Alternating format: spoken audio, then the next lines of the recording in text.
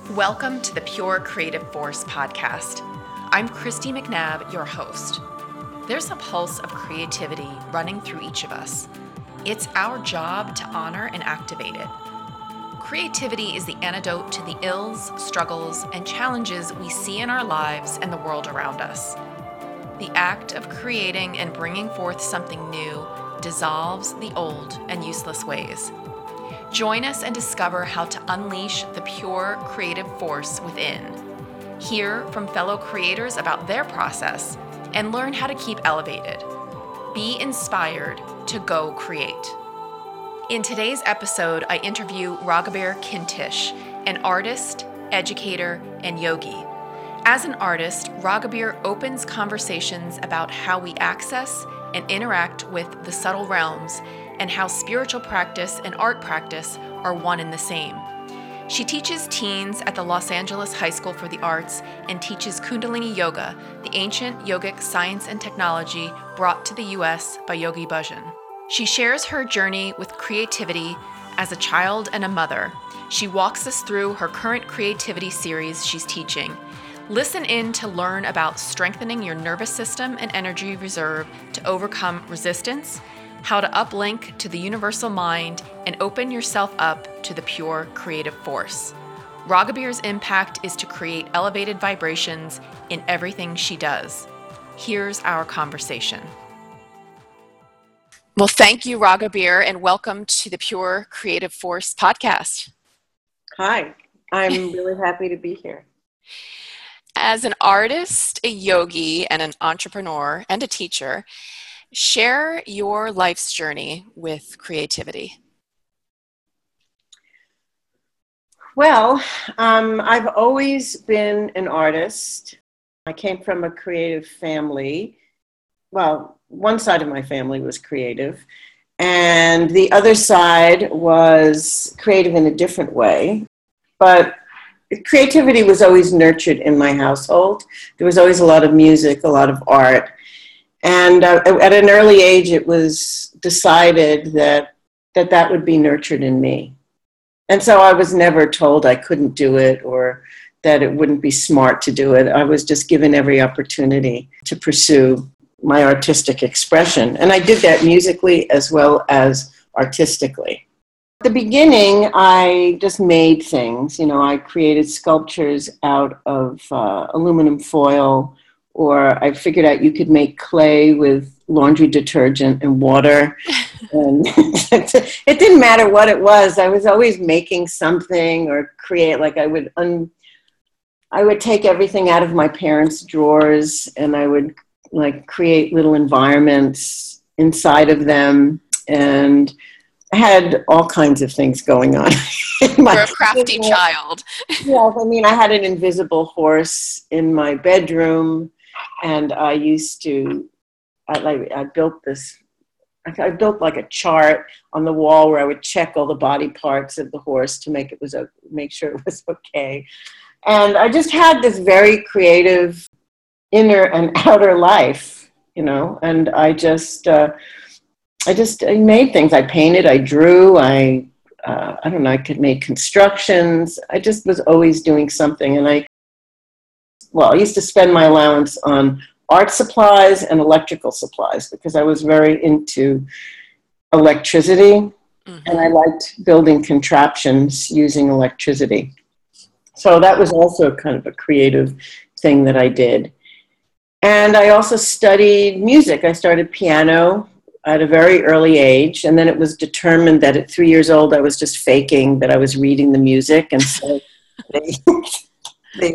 they put me on hold for a while, and then I went back. I studied piano for most of my young life, and I played the violin. I studied the violin in junior high school and high school, and when I got to Los Angeles in 1989, I started studying the accordion, and I also took Afro-Cuban percussion lessons as an adult. And then somewhere when I was a teenager, I decided I wanted to play the guitar because I wanted to be like Tim Buckley. I wanted a 12-string guitar, and miraculously one of them fell off of a truck. One of my parents' friends had a truck that it fell off of, and I got one. Oh, fantastic. Instant manifestation, right? Right. So I was always, trying to make music sound.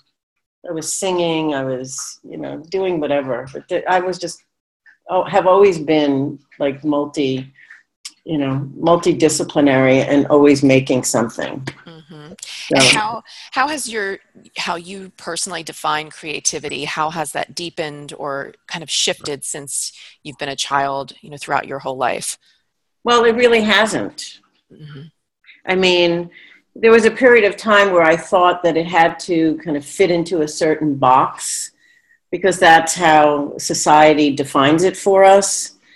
But really, your creativity is an expression of your soul. And if you feel free and you have that flow moving in you, it can take its form many different ways.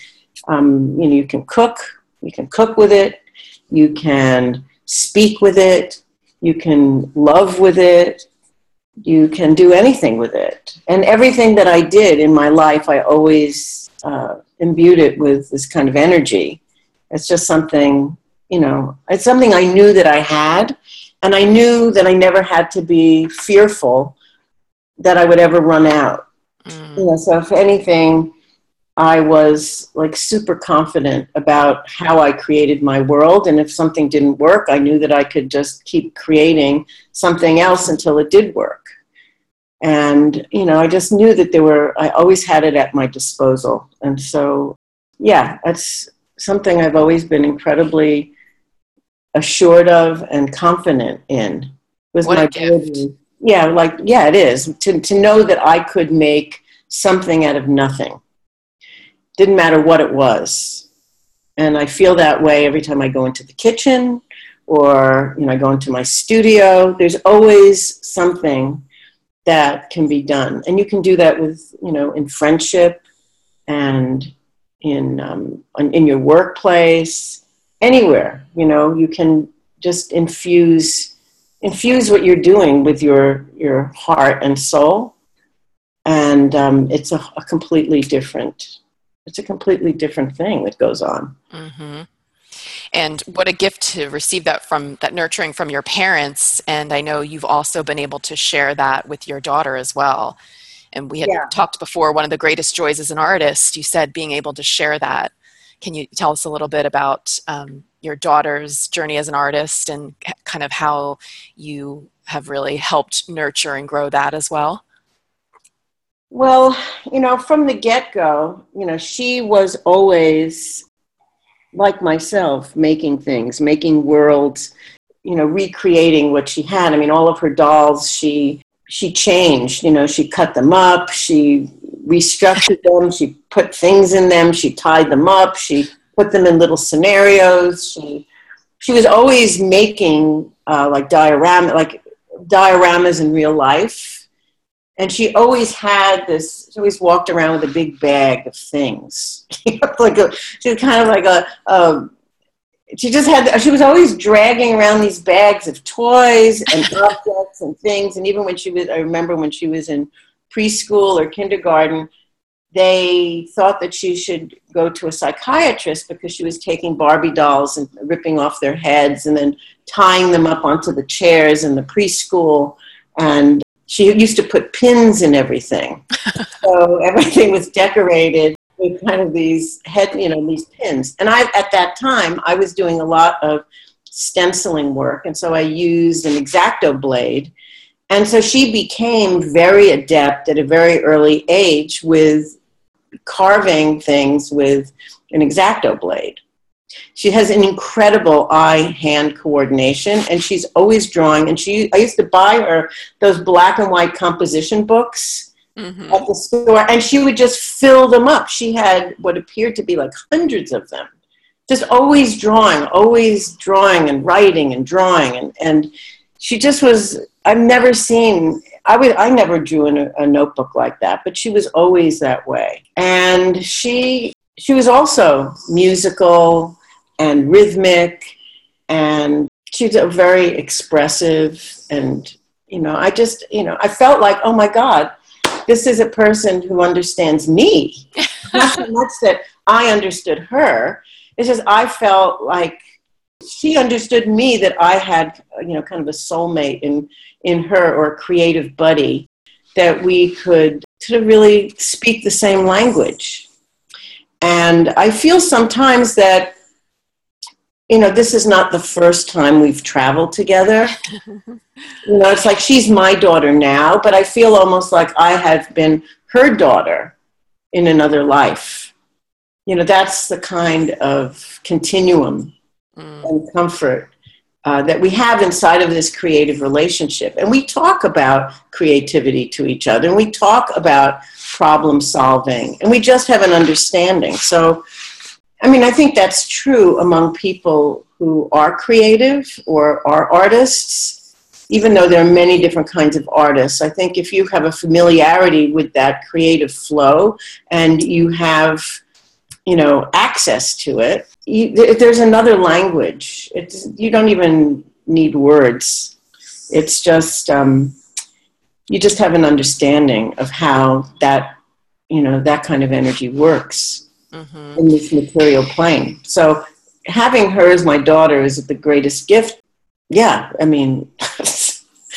think it's really important to be able to nurture. You nurture it in yourself, and it's great to sort of know how to make it and how to nurture it for other people. I'm also a teacher at a high school in Los Angeles called the Los Angeles County High School for the Arts, and I feel a lot like that too. I feel that setting the stage for young people to get in touch with that is a really important aspect of why I teach. And it's good for me too, because it helps, it helps germinate and generate creative energy in me too. Mm-hmm. And what an important lesson. It nurture the creativity in yourself, but then, also if you don't have the relationship, that Raghaber has with her daughter, it's find that community and really make an effort to be surrounded by other artists, to be able to communicate and to get into that creative flow. And that's, amazing. You have it with your daughter, and then also in the work you do, as a teacher in the high school and as an artist, you've got that community, always surrounded by other creative minds. Yeah, well, I'm very lucky. Well, I'm blessed, let's say. It's a better way to put it, in that the people who are my friends are also creative people, whether they manifest as quote unquote artists or not. Most of the people who are my friends speak in that language or have experience of being creative. So I surround myself with people who nurture that vitality in me, and, we do it for each other. But also, I did have the opportunity to go back to school when I was 60, a couple of years ago. I'm 63 now. And at 60, I went back to school and got my MFA in public practice and at Otis College of Art and Design. And I wanted to re-immerse myself in an environment, in an academic environment, where that was the main focus. And also I wanted to get back into my studio work and just give 2 years over to thinking, dreaming, working, and sort of reevaluating my relationship with the world through creativity at this particular point in time. Mm-hmm. When I went to school originally in 1976, it was a different world. Mm-hmm. And yes, most of the people I went to school with were much younger than I was, although I didn't feel that I was older unless I looked in the mirror. But I was sometimes shocked. I would go to the ladies' room and I would, look in the mirror and I would be like, oh, who's that? Because I really connected with an ageless me, Mm-hmm. I feel that way all the time. Yes. So it's really not just because I was in art school again. It was humbling because the people I was surrounded by, all the young, vital artists, we're so, I don't want to say advanced, but we're so intelligent and we're so expressive and so in touch with the political climate and how to use their art to sort of connect with that and comment on it and make the world a better place. So amazing. So you're currently teaching a creativity series at Rama called Creativity in Daily Life. And you've really dug deep into the teachings of Yogi Bhajan and kind of culled and culminated this creative process, something that all of us could take. There's a number of steps, and it's how can we connect with the universal mind, connect to our true creativity within. Share with us those steps. Okay, well, the first thing, you can kind of think of it as the introduction, is basically becoming aware of the universal mind. And Yogi Bhajan said something in 1971. He said, wherever you plug your mind, that you shall be. So, if you plug your mind into small, insignificant stuff, you're going to have small, insignificant experience. But if you plug your mind into vast, infinite, creative flow, then you're going to have expansive, creative, divine experiences. Your experiences are going to be grand. They're going to be big and infinite. So that's kind of the first order of business, is to just acknowledge that we are part of this universal consciousness. And once you have an understanding of that, then we can proceed to the next step, which was called uplink. There's that energy field, that cosmic flow that's going on all the time. And you have to figure out a way to get good reception. You have to arrange your bandwidth so that you can pick it up. You can pick up what you need. And your brain has everything it needs to hook up, much like your computer has, the wiring to hook into the internet. And you can really, it's just a matter of uplinking to higher consciousness. And everything is out there. We have all of this like television waves and radio waves, and they're floating around all around us, and we can't hear them and we can't see them. But you can tune into all of that when you hone your equipment. And you do that through yoga and meditation, or being still and being sensitive. And you can start to hear things and feel things that you can't really hear unless you're paying attention. And eventually you start to hear them all the time. And that's why, there are great discoveries going on around the world at the very same time in different locations, because all that information, you don't own anything. It's like your ego is not involved. So you have to realize that what you get is part of everybody. It's shared by everybody. You don't really own it.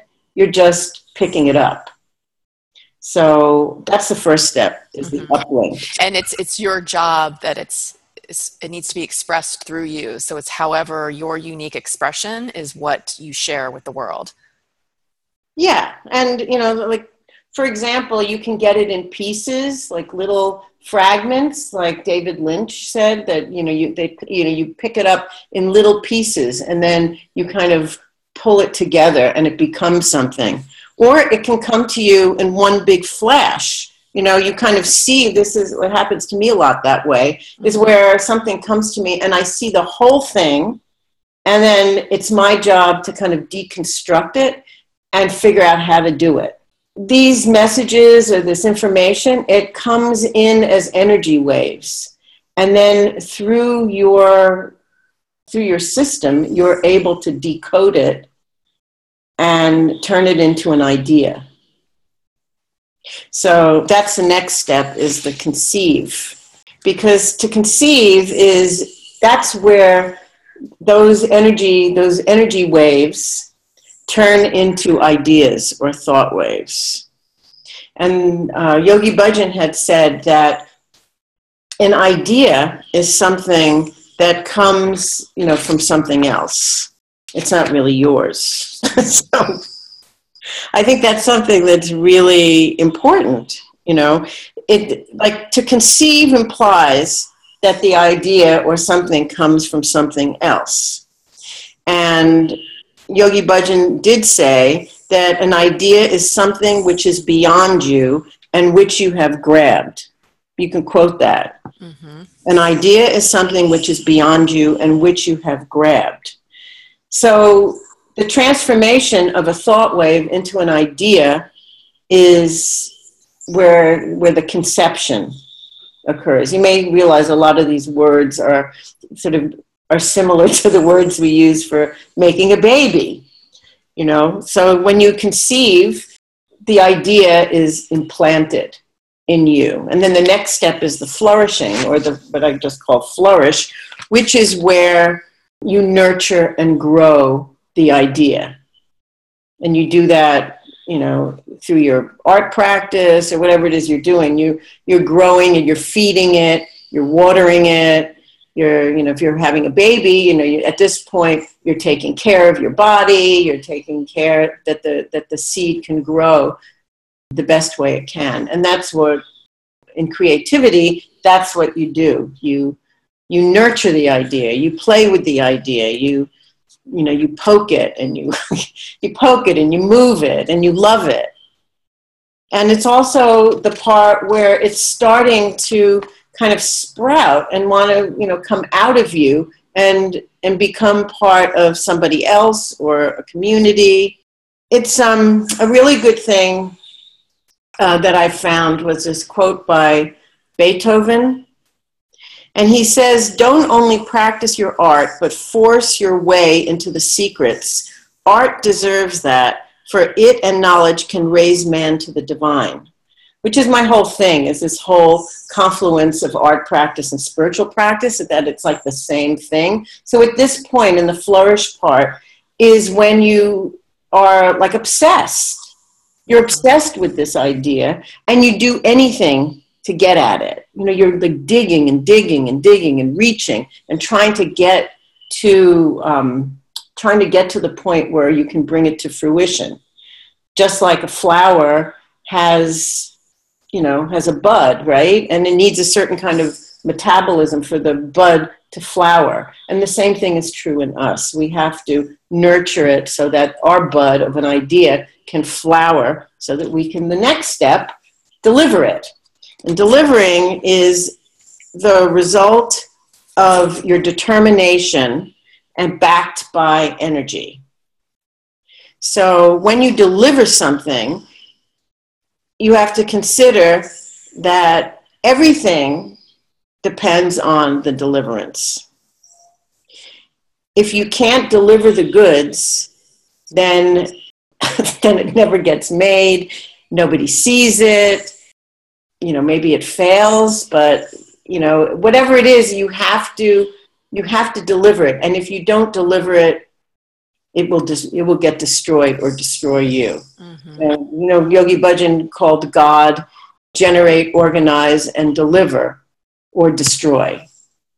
Generate, organize, or destroy, generate, organize, or deliver. So that what you're delivering either delivers you or it destroys you. It's kind of, the energy is the same, but one is kind of more positive than the other. But that's what happens in the delivery stage. And then you deliver because of impact, which is the next thing you need to be conscious of.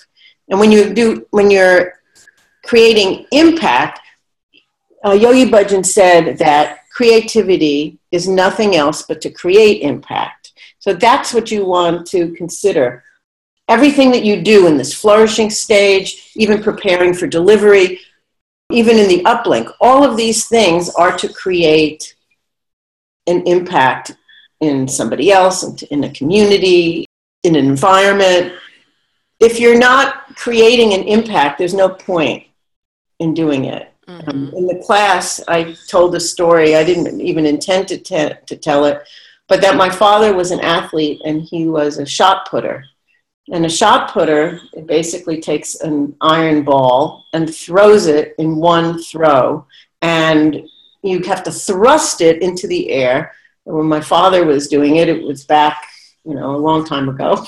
And I think he was a champion, and he had thrown it like 58 or 59 feet. Could you imagine taking a 17-pound iron ball and throwing it and having it land like almost 60 feet away? I'm sure it's more now that people can do it. Amazing.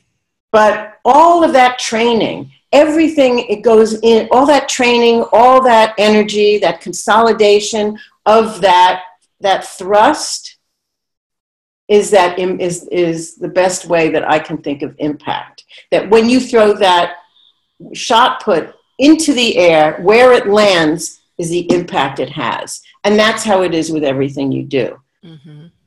When you create something, if you're not aware of the impact it will have, you can create a lot of problems. Just like when you say something, your words have a lot of impact. You can hurt somebody, or you can make somebody feel really incredible. The same thing with your art. You can get people all riled up, or you can heal with it. But you need to take responsibility for knowing the impact that your creative process will have on the world. And I always feel like I prefer to think of the impact I have is to ultimately create elevated vibrations in everything I do. So if I'm creating something, I want to at least elevate, somebody's energy or their thought forms, or make them feel better. I'm very conscious of that. So that's kind of the impact I try to have in everything I do. The next one is healing, because healing is just another form of creativity, prosperity, and love. It's also an energy form that is in us. I mean, healing is not an end result. Healing is a process that occurs all the time, just like creativity occurs all the time, and that just needs to be irrigated, much in the same way that creativity needs to be irrigated. That's what you're doing, and through yoga, is learning how to irrigate these natural energy flows so that they can benefit you and then benefit other people. Mm-hmm. And healing, prosperity, love, creativity. I always think of these things as just manifestations of the Kundalini energy. And I like to think that Kundalini energy is kind of like an inheritance. So we all get this inheritance. And just like if you got like a high monetary inheritance, you could, get rid of it pretty fast. You could spend it pretty quickly. But you could also learn how to reinvest it so that you could make more of it. Mm-hmm.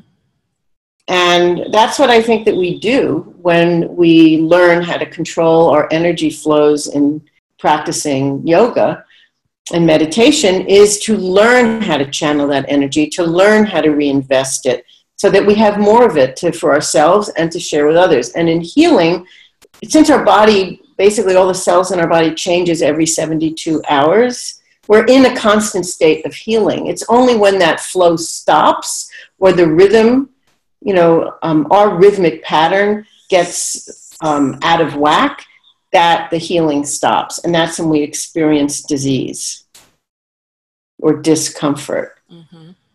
So healing is nothing more than another manifestation of creativity. And healing is considered an art. Because healing, once you learn how to heal yourself, it's only then that you can start to heal others. So it's something that you can share. And a lot of people, can feel healing energy in many different ways. And sometimes it gets activated when you are in the presence of somebody who needs it. It's almost like if you have a glass of water and you're with somebody who is really thirsty, it's like you're kind of set up to deliver the goods. Mm. There are 3 ones after that. It's self-care, prosperity, and community. Mm-hmm. And a creative person is always working, whether they're in the studio or not, and the radio receiver is always turned on. How can we as creators strengthen our receiver? Well, one thing is to have a daily practice of meditation and yoga so that you are creating the kind of nervous system that can pick up those signals and hold them. You know, even the simplest thing of wanting to do something. You know, you need to, you know, if let's just call it this way, anything you want to do, like I want to go to my studio every day for at least 2 hours. Now that's a thought that has a charge. Now, if I can't sustain that electromagnetic charge, then I'm going to do something else. Mm-hmm. You know, like my intention and my commitment to that has to be supported by an electromagnetic charge in me. And it's, you know, it's achieved through strengthening the nervous system and strengthening my energy reserve. My navel energy is going to get me to the studio, and that nervous system is going to hold that charge so that I can get over the hump of my resistance to doing it. You know, so maybe I want to do something else. I mean, everybody has this. You know, I'm going to start running, and I'm going to run 1.5 miles, you know, every day. Now, one thing you could do to sort of gradually enter into a commitment, which will increase your bandwidth so that you can, you know, your receiver will be on all the time, is to do it in segments that are completely doable. You know, instead of saying I'm going to run 27 miles today, maybe I'll run 1 mile, you know, and then the next day maybe I'll run a little bit more. You know, and a lot of people give themselves impossible goals and then they quit because they can't, you know, they can't do it. So but if you give yourself doable goals, that your commitment builds your radiance, and your radiance is your electromagnetic field. So you know, you will be able to hold the charge the more and more you do it. And we all know that habits are formed after 40 days. So even if you just keep it going and going, you'll eventually change it into a habit, and then it'll become a ingrained habit, you know, after 90 days, and then you'll master it eventually at 1,000 days. So it just becomes you. So these habits, you know, you have to get into the groove and repeat them, and then your reserve gets stronger, your willpower gets stronger, and then pretty much it's on kind of autopilot. Mm-hmm. But all of these things actually, you know, keep all of those channels open so that everything you do and in every way you do, you're always kind of working. You know, you're always picking things up. You're always observing. You're always being sensitive. You're always being aware. You know, you're thinking about how this experience will feed into my work. You know, how this pertains to that. You know, you make different kinds of connections to your world, you know, when you have all of your lights on. Mm-hmm. And you've spoken about this before, so there's 2 schools of thought. Some people wait for inspiration, and some people show up and do the work on a daily basis, whether they're inspired or not. What's been your experience, and how do you show up every day? Like I said before, I make a commitment. I usually have to have some kind of a framework to make a commitment. So, for example, this summer, I decided that I was going to give myself a quote-unquote summer residency. A lot of people, you know, you go away to be in an environment where you have no distractions, and, you know, you call that a residency. And I decided to create one for myself. Now, I could just pick up and go to my studio on a daily basis, but for some reason, I felt like I needed to call it something in order to get me there. And so that's what I did. And so for the summer, I went to the studio as much as I could on a daily basis, whether I actually, made art or not. Sometimes I went there and I read, and sometimes I went there and I wrote or did other things. And sometimes I just did pure work. But I showed up. And I think that for me is the most effective way. Otherwise, it feels too much like binging. If I'm waiting and waiting and waiting and waiting for inspiration, there's a lot of time that gets wasted for me. It may not work that way for a lot of people. But then once I go in and start working, I have the inspiration in the work. So when I'm working, it sort of suggests, it's sort of like turning up the dial, and that's when the inspiration comes continuously. It's not one thing, it's always. Mm-hmm. But it's like priming the pump. I go in and I work, and I go in and I sit, I go in and I just making the drive to the studio is for me enough to get it going. It's like sitting down and meditating. You just do it at the consistency. You do it every day. Some days are great. Some days are not so great. Some days are so-so. But you show up and you do it because the effect is cumulative. And what advice, is this the most effective way just to show up for anyone out there who may be experiencing writer's block or creator's block or kind of stuck in the story of I can't move forward? What advice would you have for how to bust out of that? Just show up.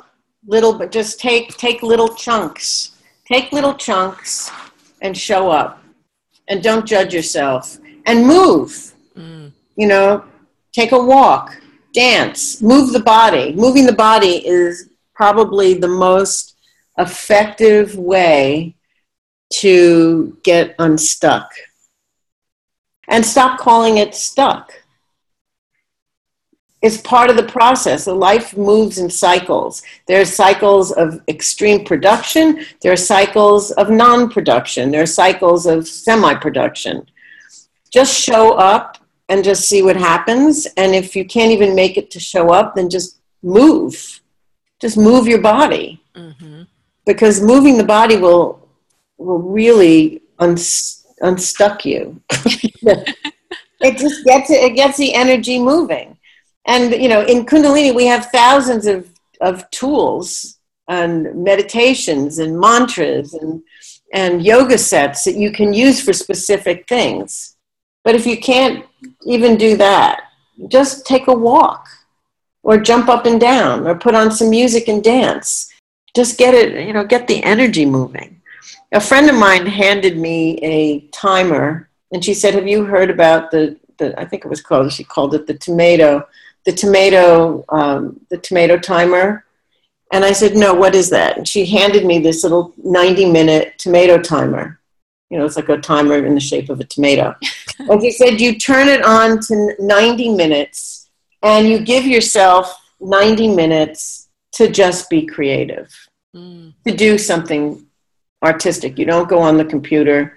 You don't get on the phone. You don't have any distractions. And you just give yourself 90 minutes to just sit there and do nothing if you want. But those 90 minutes are yours to have some sort of creative act. So I, say, take that one step further.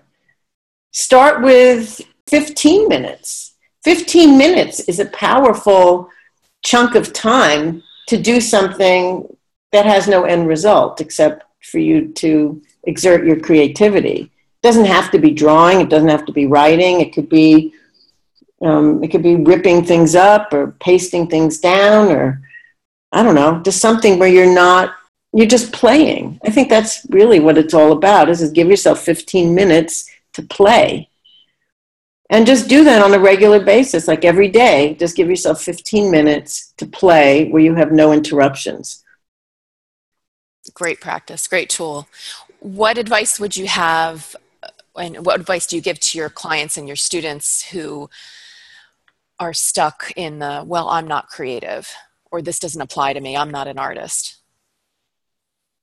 I sort of chuckle to myself because I know that everybody is creative. There's not one person in this world who's not creative. We all have creative energy at our disposal. And there's nothing you can't do in this world that can't be turned into a creative act.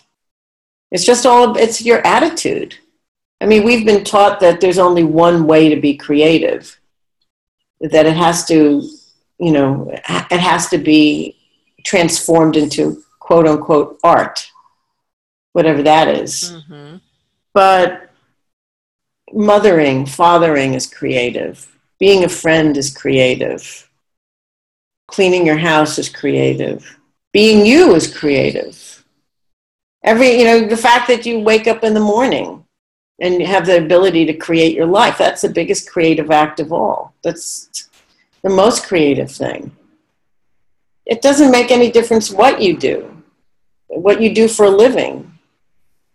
It makes no difference. You can be creative as an accountant. You can be creative as a teacher. You can be creative as a truck driver. Doesn't make any difference. So I kind of chuckle because I know the nature of creativity and how it works, and everybody's creative. That's how we got here. Absolutely. You have such a strong sense of self and such a strong confidence in your work and in your creativity. What advice do you have for listeners who need to build that confidence? Just do it. I think the more you do, the more you know, and the less you doubt. And do it do it for yourself. Don't do it for anybody else.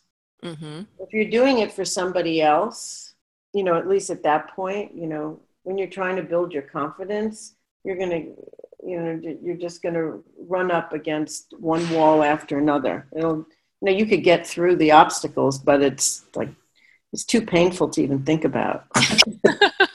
And creativity isn't painful. It's like when you go to the gym, when you first go to the gym, you don't think that, you could lift a certain weight or you can't do a certain number of repetitions, or, you say, if I go on that treadmill, I'm going to keel over. But, you just do it little by little by little, and you just do it until you feel the confidence in your own human body, and you get stronger, and then you have more confidence. I could lift 25 pounds. Oh, I can do that. Mm-hmm. Oh, I can be on the treadmill for an hour. Yeah, I can do that. I can start to jog. You just feel, you build a confidence. And if you're not used to doing it, you need to build the confidence in your own sort of physicality and your mentality. There's so many different ways to build confidence, but you just have to do it for yourself. Don't do it for anybody else. Mm-hmm. And then you'll know who you are. Just like when you meditate. That's how you find out who you are. You don't really find out how other people react to you. Because if you have the confidence in who you are, it doesn't matter. Absolutely. Great advice. Thank you, Raghavir, for your insights and wisdom, and for sharing with us the ancient Kundalini teachings on creativity. You can visit Raghavir at raghaviryoga.com. That's www.raghaviryoga.com. You can also check out her upcoming creativity series at Rama Institute in Venice, or access it online at www.rama-tv.com. And if you're interested in learning more about the creativity teachings, be sure to sign up for Raghavir's newsletter on her website. Thanks for joining us on The Pure Creative Force. Be inspired and go create something new today. And if you enjoy the captivating mantra music, check out our featured musical artist, Oslee. That's Oslee _music on Instagram.